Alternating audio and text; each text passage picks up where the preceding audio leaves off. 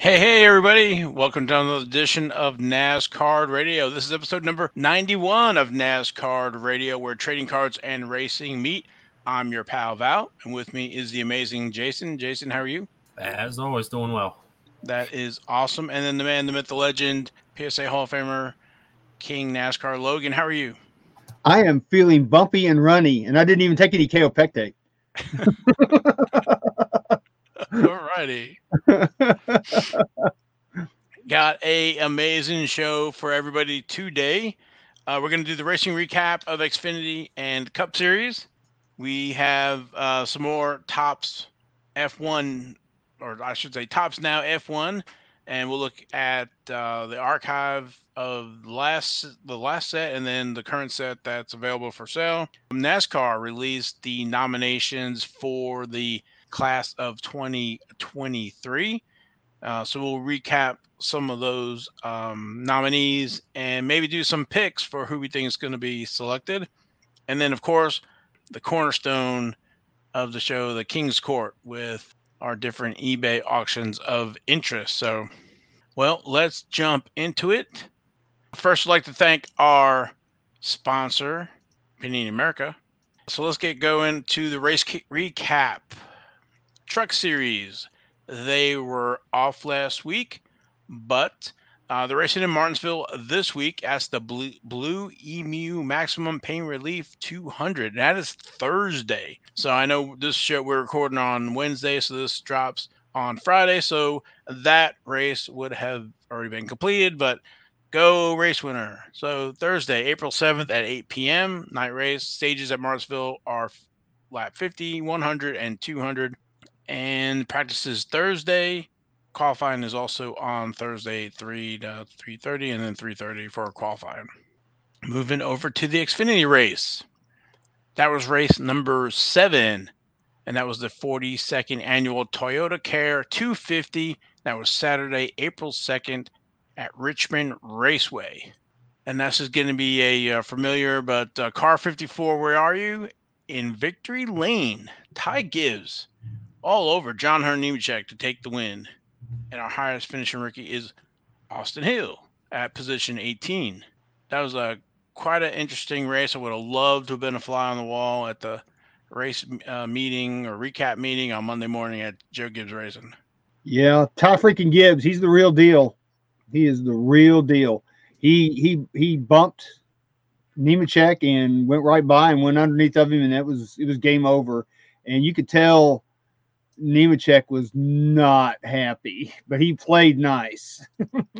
Yeah, he played nice. You know, he's running in the Truck Series. If folks not familiar, he was in the Cup level. He came down to Camping World Truck Series, so he was kind of moonlighting a little bit in the Xfinity Series. So you know he was wanting that win definitely because he's not getting points in the Xfinity Series. So he's running Joe Gibbs equipment. Ty Gibbs was wanting that win. That I believe is his third win already in the Xfinity Series, and I think what was said that was race number 7. So he is picking up where he left off last year. So yeah, we were worried about him after Daytona, but then forget about it, man. He's killing them. He is absolutely just putting them, past them and killing them. He's on fire. Hey, real quick before we go, so you're holding up the card, the score, the green parallel, and I actually just looked up some of his stuff on eBay just to kind of see some completed and sold stuff auctions. What do you guys think is his card to get? Because we've talked about the Optic for a while, doesn't have the rookie card logo, but sells consistently for $4 or $5, and for a semi base card / insert, it's not too bad. I like all the Chronicles that he's in 2020. So what do you think's his one card to get? I'd get the Spectra. Really? Okay. So, what's so awesome about Chronicles is basically anything that you like. If you want shiny, we have Crusades and Phoenix. If you like the base type look, there's the Score. Mm-hmm. And then if you want I don't know what the thickness of that Spectra, and those are like one box So they're kind of tough, and so he's in Spectra as well. So in the Crusades, there's autographs. In the Phoenix, there's autographs. Score autographs. No autographs in Spectra, and then he has autographs only in 2020 Panini Prism. So I think whatever you like, that's available for you in the Chronicles. Yeah, back when they had the Chronicles blasters and I was going to all the Walmarts looking for them, I bought every single one I could find. I was lucky enough to pull a gold Spectra Ty Gibbs out of a blaster box. So I'm holding on to that thing. It's that's going to be a good card when he goes to Cup. Watch out. Yeah, I know everybody is kind of speculating on him, and his stuff is not cheap. Of course, we've been listening to the show. We were talking about him in 2020 and of course last year. So some of his stuff might be a little pricey now, but he's just putting up the numbers. So I don't know who can kind of compare with him in the Xfinity series, right? Because like Austin Cindric's moved up, and so he didn't have any competition really. I mean, when you think about it, he's got the right equipment and he's got the drive. And with those two combinations, you're going to win races no matter what. I mean, if you've got the drive and the will to get up there, push it hard, and want to win, and you have the car, he's got it all right now. He really has it all, and he's only 18 years old. Well, he 18, 19, but what I like about him is he was putting pressure on Nemechek, but he didn't wreck him. Right, he didn't turn him out or anything like that. So he was, very surgical in his, I guess, moving of Joe Hunter Nemechek. So, very professional. It's kind of Earnhardt-esque, Yeah, very good point. And then the highest finishing rookie was Austin Hill. We've talked about him. He's another one who's kind of seems to be, is the highest finishing rookie here for a few weeks now. He is. It's we talked about him last week. He's got Richard Childress equipment, and apparently they found something, and he's doing very, very well. Plus, he's just a good driver overall. Yeah. So his rookies are in 2021. He's in Donruss. He has I want to say base kind of card number 81, and then the 1988 retro card number 156, and then all of the different parallels of each of those cards is probably about 10.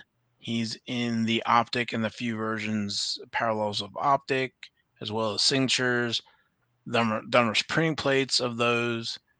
He's also in the Zenith Chronicles in 2021 and Zenith autographs, which is kind of surprising. I thought he would be in more of the Chronicles. He's really only in the Zenith of Chronicles. And then, of course, he has the 2021 Panini Prisms cards, different signing sessions, so no base in Prism. Moving on, the next race for Xfinity is race number 8, and that's at, again, Martinsville Speedway. That's Call 811 Before You Dig 250. And that's Friday, April 8th at 7:30 p.m. So we got some night races, and the stages in Martinsville are 60, 120, and 250. Practice is Thursday, 5:36, and qualifying is on Thursday, 6 to 7.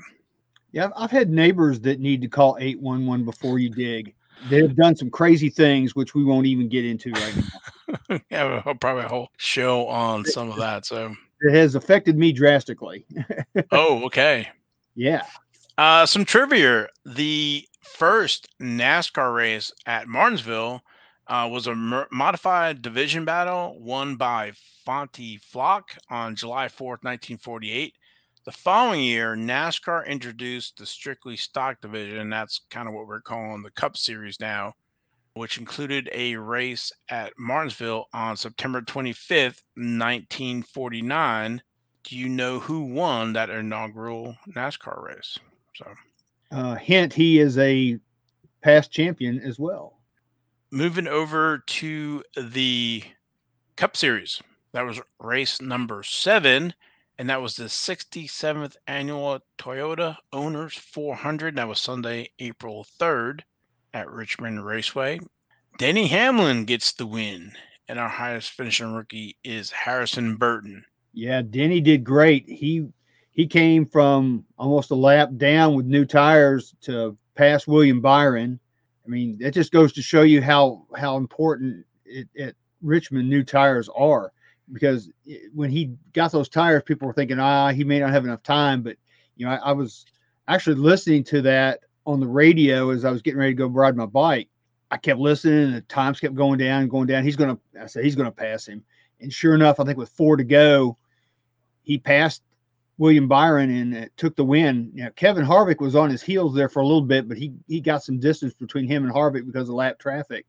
But he put on a show. He showed you how to do it because he took care of his car, took care of his tires, and I think William Byron was out there just skating on thin tires, and he just really didn't have anything for Denny Hamlin. Yeah, they tried a different pit strategy, trying to make it to the end there without the tires, and I was listening to as well, and Denny was closing in. So if there's a few less laps, Byron might have been able to win that thing, but old Denny there, that was, I think, win number 47 for him. So he moves out of a tie. I think it was with Buck Baker now to take possession of that spot. So even though he doesn't have any championship, I know he's going to be a future Hall of Famer.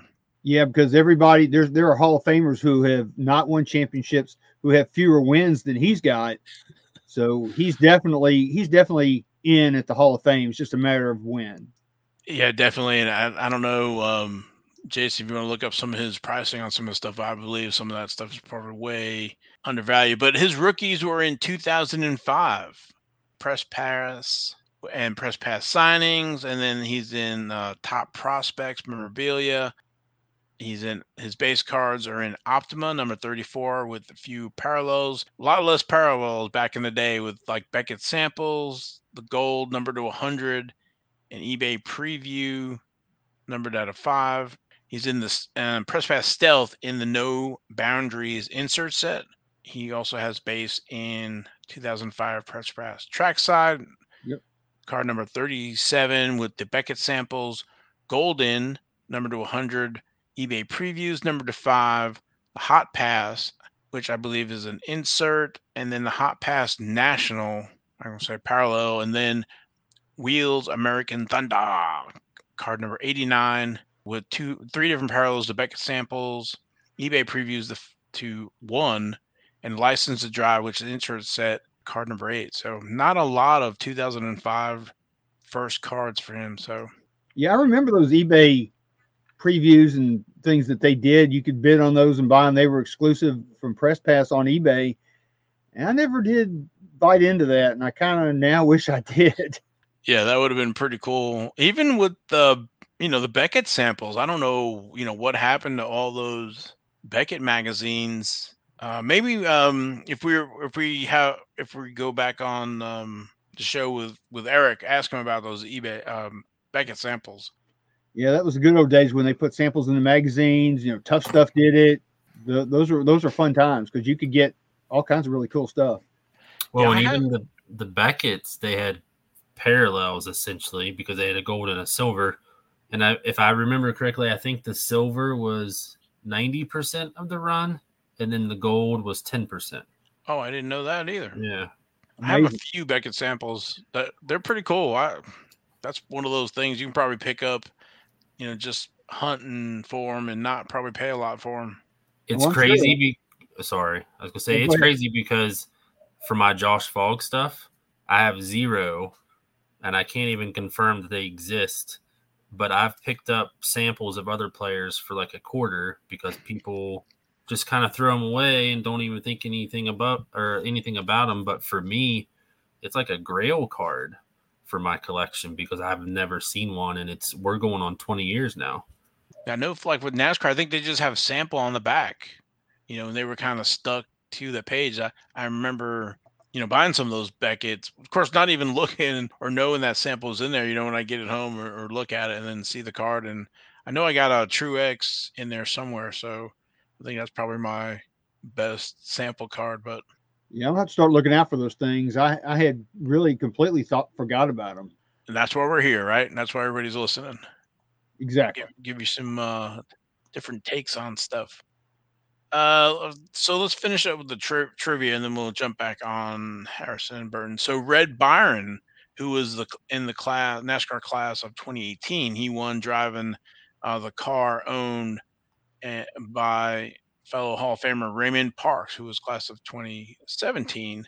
Martinsville has remained on the schedule ever since, making it the only track to host at least one Premier Series race every year of the series' existence. That's pretty impressive. It's very impressive. And I think the current win leader for all of the current drivers is Denny Hamlin, I think, with 5. Yeah, so maybe he can go back to back. We'll see. Yeah, and I think Richard Petty won 15 races there over his career, didn't he? I'd have to double check. I'm pretty sure that's correct. He won a lot. We'll just say buttload.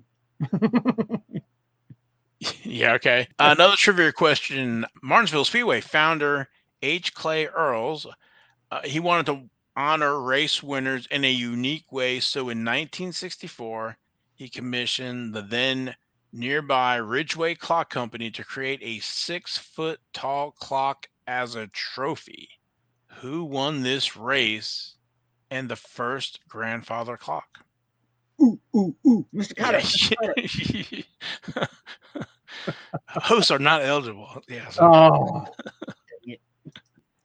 Back to Richmond. Our highest finishing rookie was Harrison Burton, who we've talked about a few times already with the 2012 Total Memorabilia card that he's on. He's just a puppy. Yeah, he's in Total Memorabilia. That's a Rising Stars, the card number RS-1, and there's a few different autograph versions of that with memorabilia. There's a silver to 125, gold to 99, holofoil to 25, and melding to 5. But if you want this as, I don't want to say his first card or his, first Panini, it's 2017 Donruss. He's in the Phenoms in the 2017 Select Signatures. And we've talked about how those were not on the checklist, but were used for Panini points. Mm-hmm. And he also has, so his first base card, though, is in 2017 Panini Absolute, card number 85. And there's a few versions of it with the silver to 299, blue to 199, red to 99, gold to 25, the 4 different printing plates, and then trackside. 2017 Panini Torque, and there's trackside signatures only in Torque with the few different versions of the autograph with unnumbered, blue to 75, red to 49, green to 25, and checkerboard to 10. Nice. Yeah, he's done pretty good so far. So yeah, he's running the Wood Brothers equipment and kind of, I'll say, took Matt DiMettito's ride away from him, but Wood Brothers decided to go young, I guess you would say, with the new gen car. So yeah, they're basically a 4th Penske car. Next race number 8. That's going to be at Martinsville Speedway. Blue Emu Maximum Pain Relief 400. And that is Saturday, April 9th at 7:30 p.m. Stages for Martinsville are 80, 180, and 400. Practice is on Friday, 4:30 to 5. Qualifying is Friday, 5 p.m. I heard that Johnny Bench is going to be there selling Blue Emu. There's a lot of folks who pitched the Blue Emu. So, but coming back to our trivia about who won the race, that first race in 1964, and won that first grandfather clock. That was Fred Lorenzen. He won the first race in 1964. And the Martinsville grandfather clock remains one of the most coveted trophies in all of NASCAR. And Lorenzen's 1964 clock is one of the centerpieces of the NASCAR Hall of Fame exhibit honoring the Virginia track 75th anniversary. Little side note, I've seen that clock in real life. Yeah, and not at the Hall of Fame. Not at the Hall of Fame. I saw it at his house. Yeah. So, yeah, I knew you were going to. Yeah, I heard that story before. Yeah, that's a pretty good one. That's back in the day when you can knock on somebody's door and they won't call the police on you. Yeah, it was at the National, and he lives in a suburb of Chicago. We'll just say that. And I had written him before, and he said, if you're ever up here, just come and knock on the door and I'll let you go see all my stuff. And I'm like, okay, whatever. And then we were up there and I took Tyler with me, we went up there, knocked on the door, and sure enough, I told him who I was. He said, and he looked like he just woke up. I probably woke him up, but he said, "Go down here, go left, and go down the basement, and I'll meet you down there in a minute." And we went down there, and there was all his trophies and everything in this pool room. I've got pictures, but it was really awesome to be in the presence of such greatness and able to talk to him. It was actually absolutely phenomenal. Fred Lorenzen was pretty good there. He's also, like I said, he's in NASCAR Hall of Fame. So, and everybody loves that grandfather clock. You hear the drivers. It's when you first come in their house. They're all having it in there for you. So, pretty cool trophy. I guess it's one of the ones like you can't split that up or whatever. So I was like, all right, you want to win multiples like Jimmy Johnson and those guys. They put them in all the rooms in our house. Mm-hmm. Anyway, moving over to IndyCar, there was no race last week, but the next race number 3, that's going to be April 10th at 12:45 p.m., and that is the Acura Grand Prix of Long Beach at Long Beach Street Circuit in Long Beach, California. Moving over to Formula One, they're getting ready to race again. That's going to be race number 3 for them, and that is Sunday, April 10th as well, but this is at 1 a.m., and that's the Heineken Australian Grand Prix at Melbourne Grand Prix Circuit. I'll probably be watching that one. Yeah, so we got racing the Thursday, Friday, Saturday, and Sunday. So 2 on Sunday. It's gonna be a good week. I'm going to go out on a limb. I'm going to say that whoever is on the front row, one of those 2 cars is going to win. For Formula One. Yeah, that seems to be that's the only thing I can say about F1 is it seems for the most part you're pretty safe. Whoever's leading that first lap is you're a race winner. So but I'm hoping this season's gonna be a little different than what we saw last year. So it has been so far. And maybe we'll see if Lewis Hamilton and the Mercedes team have made any progress on their car too. This will be a good weekend to find that out as well. I was on Twitter a little bit today. I didn't know if I saw where is Hamilton on the pole. I wasn't. Maybe I dreamt it. I don't know. But anyway, to your point, looking forward to the race. So after they've been off for a few weeks. Mm-hmm. Let's see. Tops. Speaking of F1, I'll go over and let me share my screen. We had Tops that put out a few of the Tops now. I think we had covered them. It was a week or 2 ago, but waiting on the print runs for them.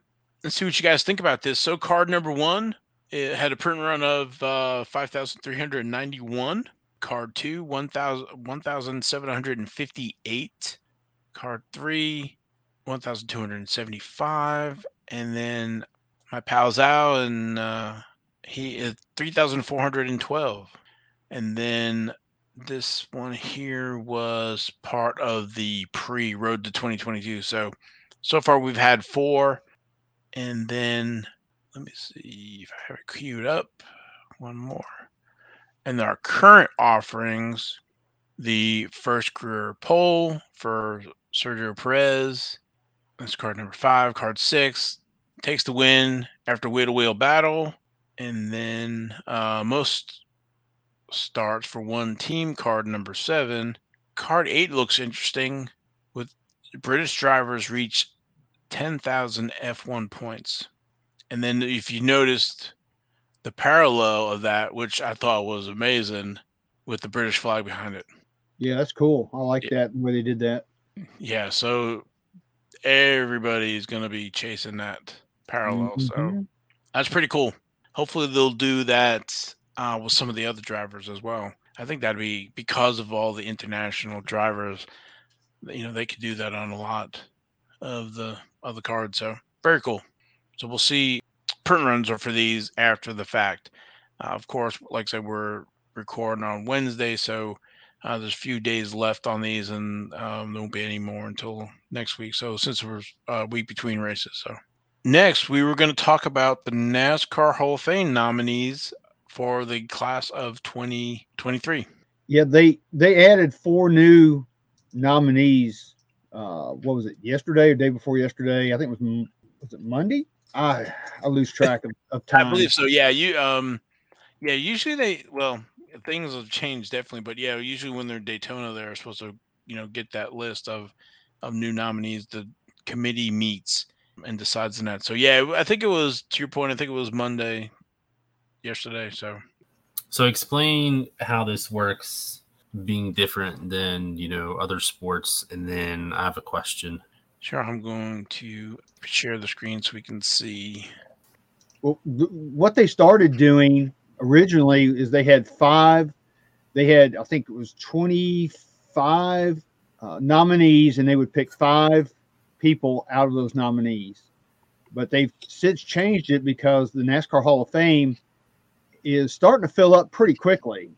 And now what they're doing is they have, I think there's 15, nominees. And what they do is they pick 2 from the modern era, and then they pick a pioneer from, back in the old school days, and for a total of 3 inductees every year now. And of course, we missed one year last year. Well, if you want to call it last year, 2022, because of COVID and the pandemic. So now they're just doing 3. Okay, yeah. So I have 2 questions. Is it this in value? You probably explained this to me last year, but do they always pick the number that they've allotted? Because like with baseball, you have to have a certain percentage. How is it for NASCAR? Since it's 2 and 1, do they always pick 2 and 1? Yes. Okay. They always pick. They'll never pick.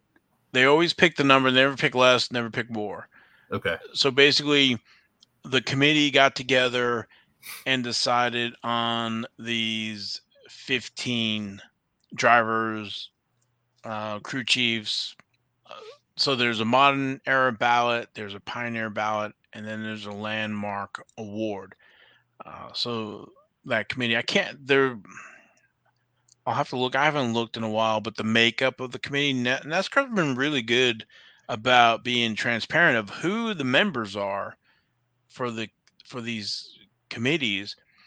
And if you remember, we've talked about it before, where in May, before the 600 or the All-Star race, the committee will get together in a room and debate on who the 3 nominees will be turned into inductees. And then they basically have from May to January, and then they'll actually have the ceremony in January to install these members. And then, like I said, usually in Daytona, then they'll repick the new group of nominees, and then replace the 3. Most of the time they're just replacing the 3, but sometimes some will drop off or come back on or whatever. So I don't know if that answers your question, but usually it's always the 2 and the other one from the different eras. And again, this is something new, because to Logan's point, they were nominating 5, but then after 10, 11 years, you have 50 to 55, right? So they knew they had to make up time since 75 years, and now they're kind of slowing it down. Okay. And then question number 2 is, does first ballot Hall of Famer mean the same for NASCAR as it does for some of the other sports? I don't, because it's a different situation.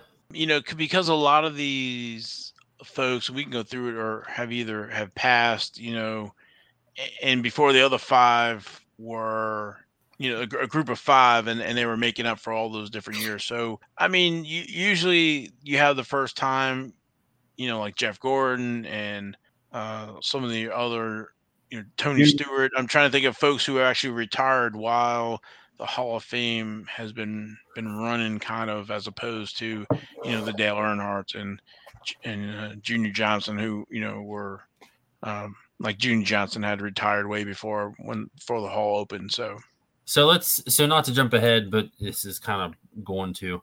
So let's say somebody like Matt Kenseth, who's on the ballot. I don't know if it is his first time, but let's just say that it is.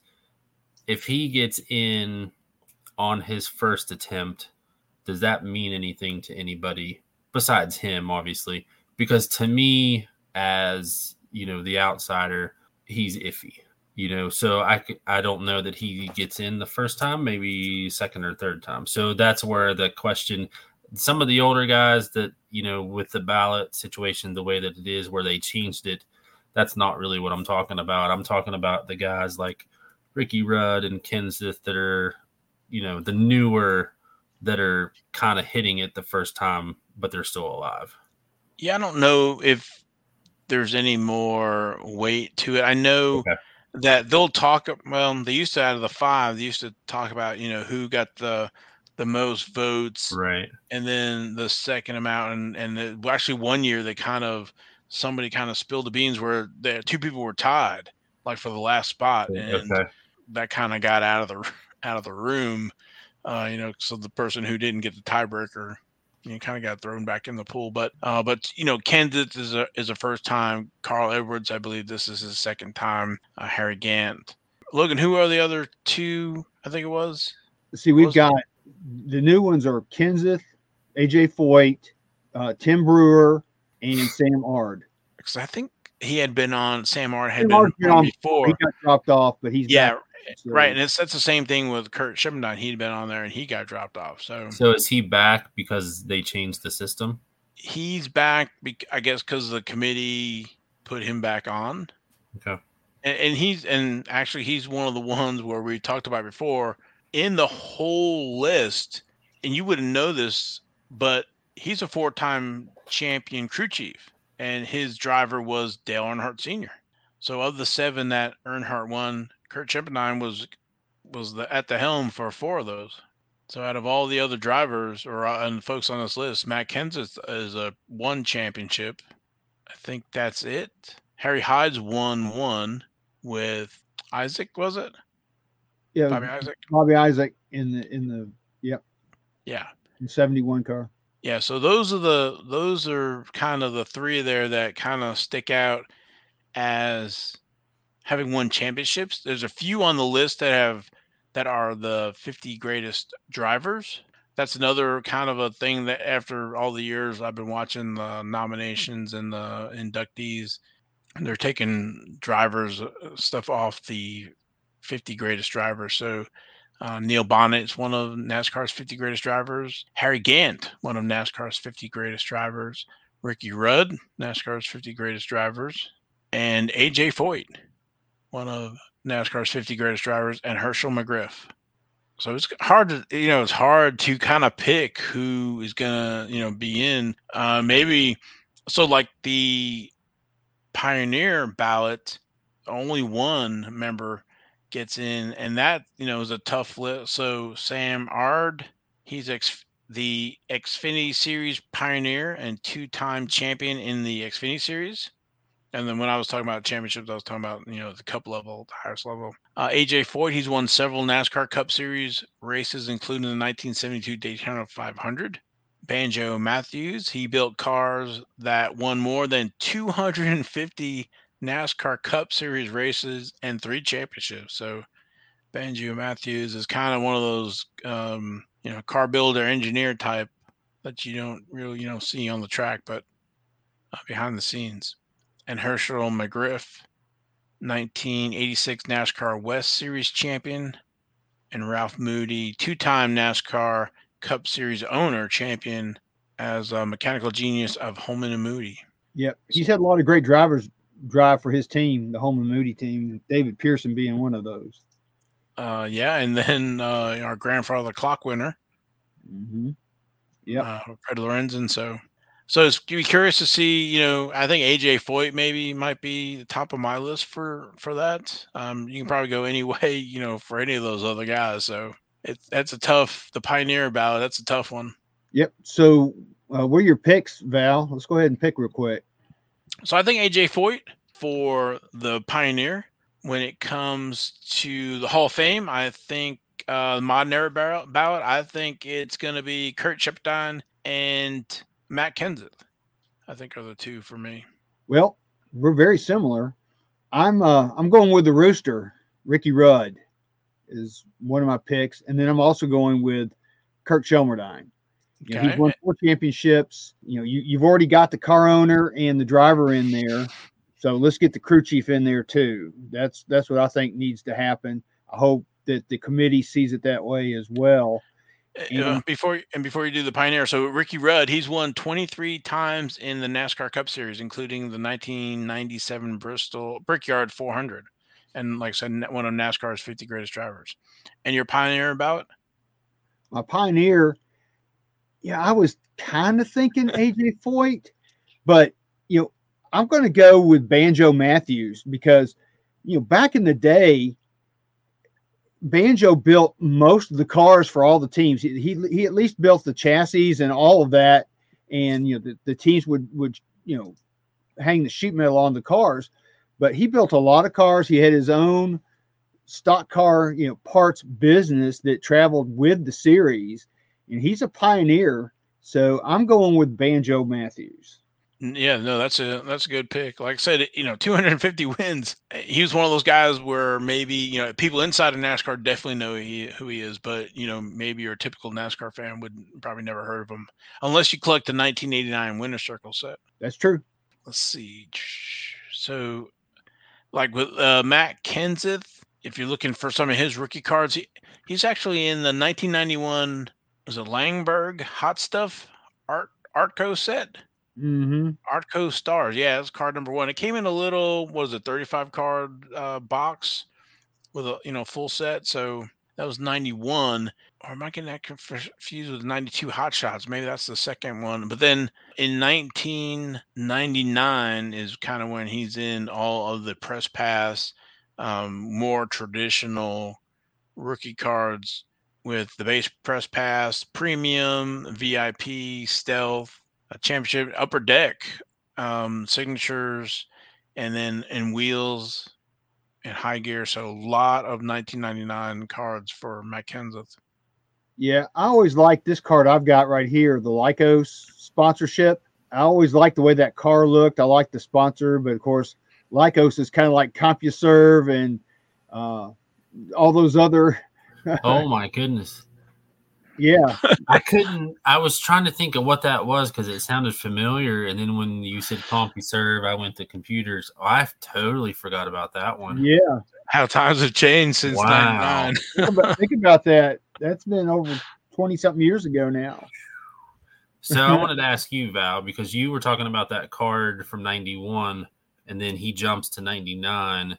What's the distribution on that 91 card? Is that a regional thing or what is that? Because that's a big gap, and then we always, and I'm kind of with you guys, we always say first card, but that's a big gap. Yeah, I think, and Logan probably can talk about, so in the early 90s was like Wild Wild West there. You had all, Max and Trax and all these other companies. And so people were trying to put sets out for all of these other series. And so I think it was an Artco. Was that the league, Logan? But it was kind of like a modified. So it wasn't Cup, wasn't Xfinity or Busch back then. So it was one of these other series, and they were putting out their own sets, kind of like like the World Outlaws type thing, and it came in a clear snap, the old snap type box, and it was like a whole basically factory set, and they were probably selling them at the tracks and stuff like that. So there were a lot of them out there. I think it's got a checkerboard pattern on it. It's pretty cool. I think it's just him in front of like his modified car, if I remember right. So I've gotten because in Charlotte the drivers would come for Speed Street during the Coke 600 time. I got him to sign, I think, 1 or 2 of those. So, and to your point, Jason, so it was when he was in kind of that lower level before moving up to the other series and moving up and premiering in 99 in all the major brands of cards. And then with Kurt Shepardine, we always talk about the 89 Max set. There's, that's a 200 and something card set as opposed to the 88 Max was only, 100 cards with the tracks and other stuff. So, but Kirk Sheppardine's first card is in 1989 Max, card number 38. I'm hoping he, maybe gets nominated to try to get his autograph. He's kind of tough. From when I was taking, I think it was a tour at Richard Childress Racing, I had asked somebody about him, and he's like, well, he had some really good investments hit, and so he doesn't have to work anymore. So, and so he's not, I think, around NASCAR much. No, he's not, and he tried his hand at running stock cars in the Xfinity series for a little while, and it just didn't pan out for him. But I guess that's where he spent some of his money. No, that's a great point, right? So he kind of quit and decided he was gonna race for himself, and have his own team. And he had won 4 championships as a crew chief. So I guess, but you know how hard it is to try to be probably owner, crew chief, and driver, right? Yeah. So, but yeah, he kind of left, and Larry Mack got in there. Yep. So, but again, win 4 championships. So that's kind of where he's always been on my radar, and I saw when he got on the list one year, and then when they were bringing in 5, and then he kind of dropped off it. So, but and then Ricky Rooster, he's in 88 Max, but he really doesn't have his own card. You can't really see him. His car is on there, but 1989 Max again. Card number 26, and then card 158, I think, is one of his in Victory Lane in one of the recaps from 1988. So, and then also in the 89 Max Crisco, card number 11. Mm-hmm. And who we talked about? AJ Foyt. He's in the 1986 Sports Star Photographics, and there's actually 2 different poses in there. One is kind of a headshot, and the other one is him posing next to stock car. And you can see actually part of the Daytona grandstands in the back. And there's a few different variations of those with and without the P.O. Box address on the back. And then also mentioning, and I don't know if you knew about this one, Logan, but referencing Copenhagen Gilmore, which is pretty cool. So it's got an extra variation than the normal with or without address. So. Mm-hmm. Yeah. And then if you want like a more traditional, he's in 1990 Max, card number 14. And then also there's a glossy version of that in that little black tin box. So exciting to see who gets nominated again in May. I'll talk about it again when they release the list of voting members and let you guys know who gets selected for the Hall of Fame. Yep, can't wait. It's always one of my favorite times of the year. Yeah, same here. It's a good chance to get autographs at the Hall of Fame. A lot of the nominees will come, as well as previous actual members of the Hall of Fame. So, yeah, did I tell you about the time I was in Dave Marcus's? I was in his camper, his mobile home, and AJ Foyt knocks on the door and comes in. It's like, wow. It was incredible. I'll have to tell you the whole story later. We can get off on a tangent on that one too. Yeah. I think the only thing left, we can get some updates. Dunross. I think Dunross is still slated for April 15th. And then I think I went out there kind of today where I didn't check all 3 of the big 3, but I did see one of them has increased their price. I think it was the $125 a box from the $110. It's going to go back down. Well, yeah, well, hopefully. It's not like Prism WWE.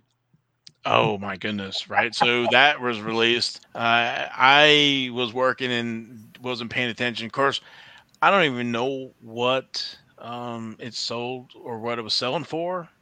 If you could get it. $850 a box. From Panini, it was $850 a box. That's not first off the line, right? That's just the line. No. So, since you brought it up, first off the line, I don't know what it actually stopped at and where it sold out, but I saw it drop to like 15 something for first off the line. And then a couple hours later, it was sold out. So, I don't know what it officially stopped at, but just the regular hobby boxes are $850 from Panini, which are now sold out also. Wow, that's incredible. Yeah, I tried to get a box this morning. I actually had one in my car. I kept clicking. It was busy. Then all of a sudden I said I could get one. So I clicked, just got one in my cart, going to checkout. Sorry. Some old lady came and knocked you over the head and stole your box, and you're out of luck. Some old lady off the top rope come clothesline you. She did, and it came over. Pile drived you and took your box. So, Jason, talk about one of the gold cards from there that sold real quick.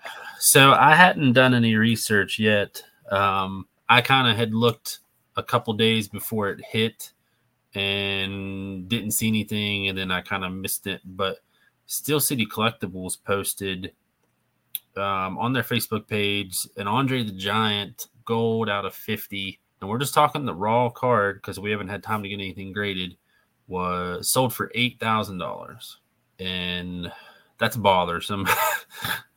Yes. Yeah, because it's like that stuff's never going to come down, and it hurts. It really hurts. There you go. It kind of, like we said before we started recording, it almost justifies, as horrible as that sounds, it almost justifies the $850 price, because that's just a gold out of 50. What if it was a whatever out of 10 or 5 or, something lower, or somebody that's active? I'm not trying to start a wrestling talk, but like somebody that's active that still has a chance to add to the trophy case. You know what I mean? So crazy. When you're saying that, I'm thinking, okay, so a box is $850, and that's, if my math is right, that's less than 10 boxes. Well, yeah, and there's only 10 of those. So what does that make my Spectra Ty Gibbs gold rookie out of 10? What does that make that? $80. $80, yeah, probably about right. Okay, so listen to this, and this will be the last thing I say. I'm trying to find a sold box, and I'm seeing a bunch of breaks. Sold boxes look like they're about 1,000 on eBay, so not too much of an increase. There's a box break for somebody that has not technically wrestled a match for WWE yet. His name's Gable Stevenson, or Stevenson, whatever. His spot in a case break of 12 boxes sold for $1,200. I mean, This is essentially prospecting for a scripted, a scripted sport, however you want to say it.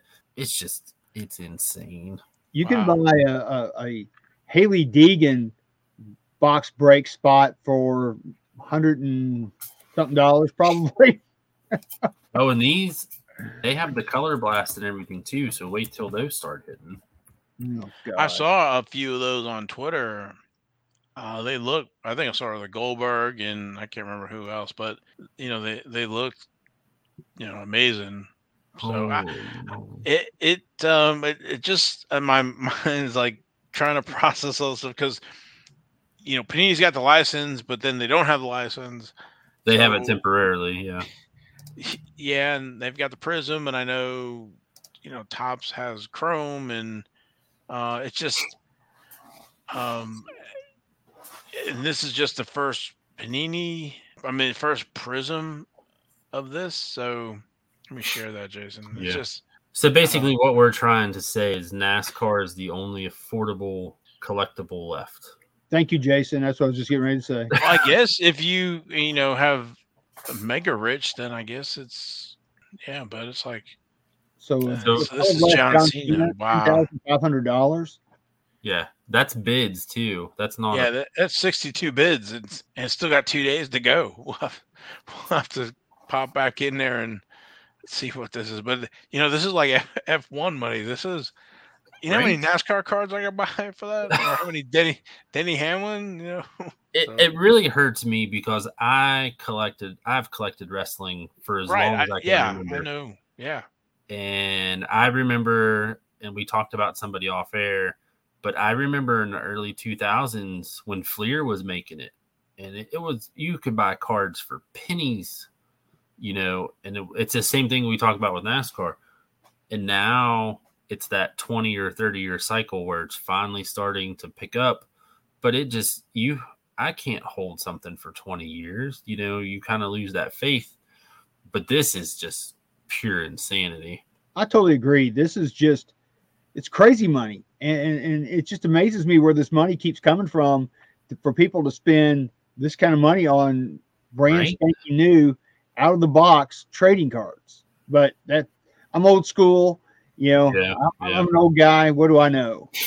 Old farts. Yeah, that's That's some like real money. So, but anyway, that's one thing I love about NASCAR because I can collect any way I want to choose, and I guess you buy those cards for $8,000 and other stuff. I mean, if you only have 8,000 to spend, you're done for the year, right, or whatever. So, unless you have this massive card budget, but I wish I did have a card budget like that, but. Yeah, but to Jason's point, that this just goes to show you right now that NASCAR is affordable. NASCAR is fun to collect. You can buy the people you like at a very reasonable price. Even Dale Earnhardt rookies and Dale Earnhardt Jr. rookies, Jeff Gordon rookies, all those things are very affordable and it's very fun. Yeah. Yeah, I mean, even the high-end NASCAR stuff is looking super cheap compared to some of that. The vintage NASCAR compared to the new stuff. So, but hey, whatever folks like. So, but all right, probably need to move on. Yep. Yeah, we're hitting close to the hour mark here. So I guess last part. Yes, sir. Oh yeah, we're gonna update. We'll save the update for next week because it's not a time thing. Okay. But since we're talking about money, let's talk about something free. So this week, this is our giveaway. It's the PSA Magazine, April 2022 edition, which is near and dear to my heart because Bryce Harper's on the cover. Sorry, Logan. But so's Logan. Our own Logan Ward is on the cover, featured inside. And then, since he was so kind as to mention our names in the article, so we're actually going to give this one away. And per Logan's idea, we're all going to sign it on this nice little picture that they have right there. So I'm going to sign it, and then we're going to pass it on to the next person, and so on and so forth. So this one might take a little bit to get out to everybody, or not everybody, but whoever wins. But I just signed mine. So there's my lovely signature in blue Sharpie. So I will send this on to the next person, and then he will send it on to the next, and this will be our giveaway. It'll be posted this week, but like I said, it'll probably take a week or two to get to you once the winner is chosen. So that is our giveaway for this week. That's going to be cool. And let's just pray for no black holes in the post office. Right. Keep an eye on your mail carrier. And that is the first official autograph that I've ever given to anybody. So that's awesome. And I heard you do it. Yeah. Yep. All right. So I guess we have King's Court. So I guess we gotta cue the music.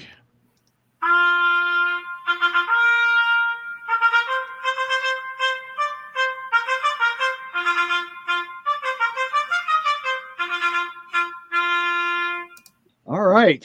This week's King's Court. We'll start out with our Joker. This is our different or odd card. This card is from, and we've talked about it on past episodes. It's from the 2021 President's Choice card set, which is an unlicensed set, but to me, it's really, really, really swell and groovy. I like it.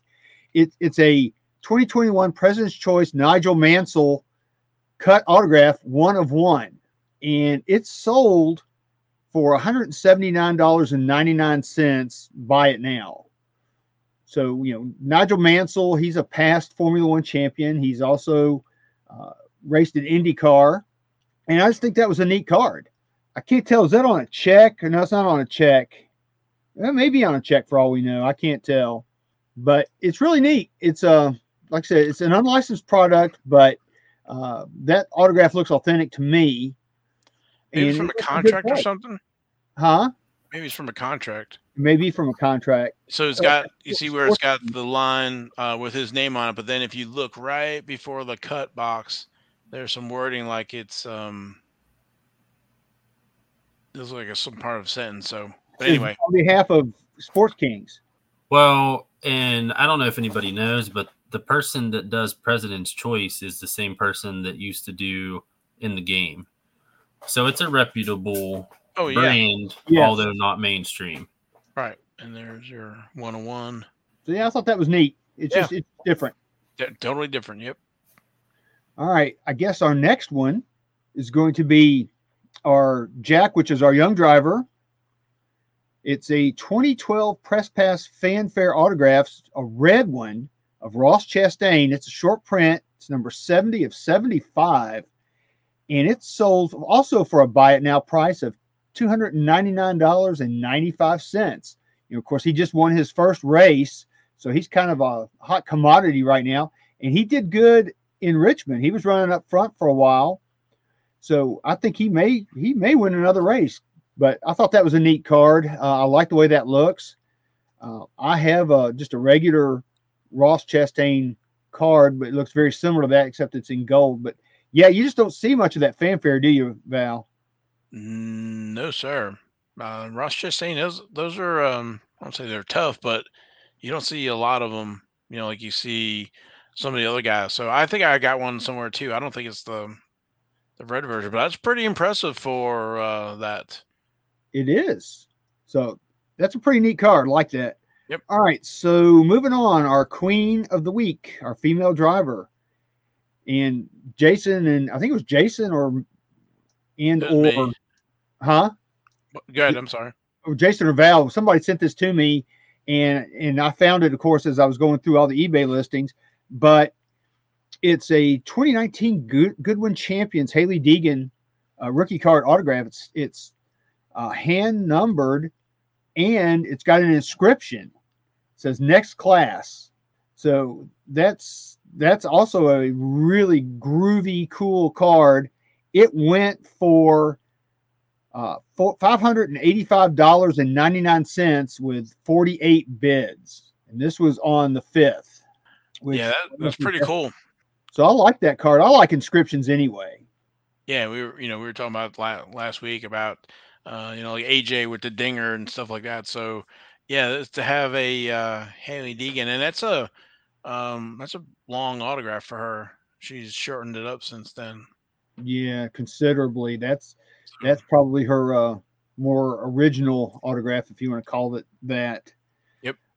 All right. So next, our king of the week, male driver. This was on April 2nd. Dale Earnhardt Senior autograph. It's out of 2,000 Press Pass signings. It's a gold autograph out of 100. It went for $450. Buy it now. It's a pretty nice autograph. It's a little streaky, but it is gold, and he used that gold pen. But it's a very pretty card. It's a nice looking card.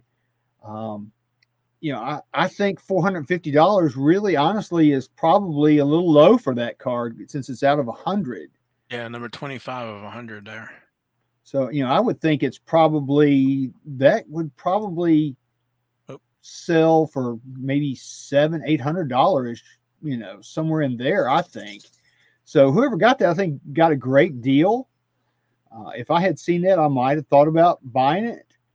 Yeah, that's a nice image. That's a nice autograph. You can see. I mean, that's the classic, late '90s autograph for him, as opposed to like early '80s type stuff where there's a couple of different versions. But yeah, that's nice where he brings that loop back around to whatever underneath the last name. So anyway. Yeah, and you got to think this is probably about a year before he passed away. So it's one of his last, on-card manufacturer type autograph cards. So there wasn't a whole lot of those, done before he passed away. And that's classic Earnhardt image. It is, with those sunglasses and the hat. That's a great shot. I love that card. All right. So let's move on. Our ace of the week, which is our 1 of 1. This comes from the Formula One. This was on the 3rd.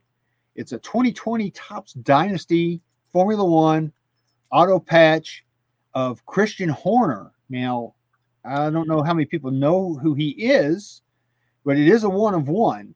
He's the Red Bull team principal. And think about this for a second. This is a 1 of 1. It's sold for $4,437.76 with 27 bids.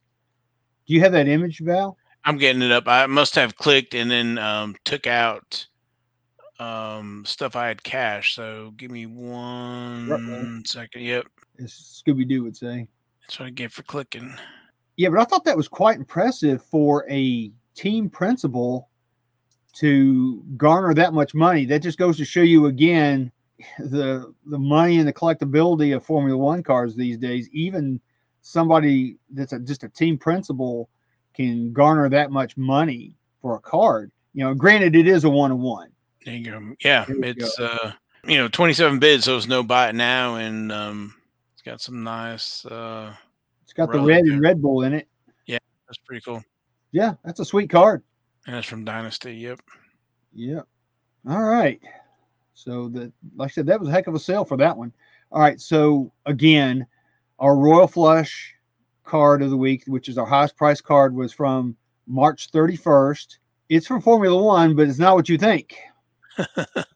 It's from, and this is just amazing the holy hell out of me. This is a 1966 Panini Jim Clark rookie.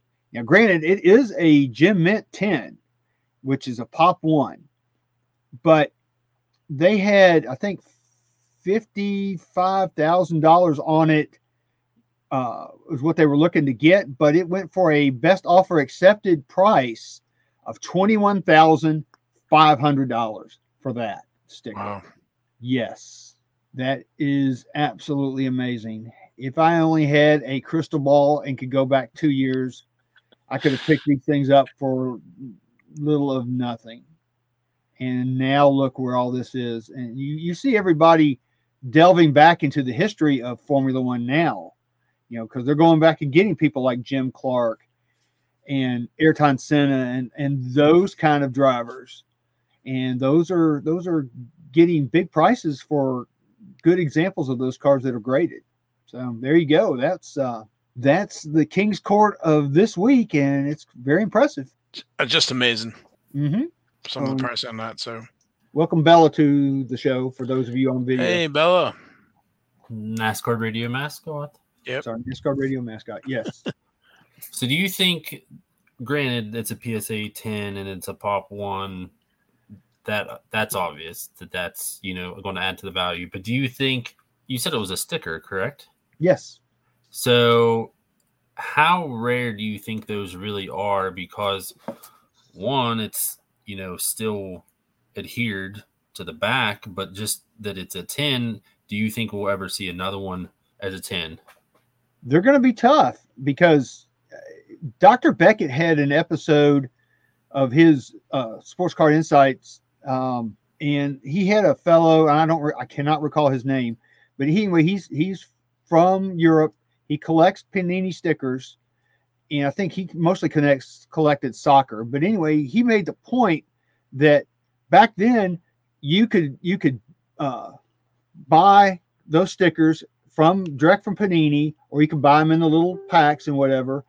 And the way that they did it back then was that the kids they collected till they got a whole set. So if they had extras, that's what they traded, of course. And if they didn't trade them, they would take those stickers, A, put them in the sticker book, and B, if they had extras, they'd stick them on like their books, the lockers at school, whatever. So a lot of those stickers got used up. So they're hard to find. Well, and even in the 80s when the baseball ones were out, the goal was to fill up the binder, not the binder, but the book. But by the time you filled it up, those books, because I had a few that were complete, those books were not gently used. By the time you're flipping back and forth and, it's kind of getting that easy fold and bend and worn corners and stuff like that. So that alone, that it's unstuck, I guess you could say, that alone to me is pretty fantastic. I think that's why the stickers, we talked about before, they are made to be consumed.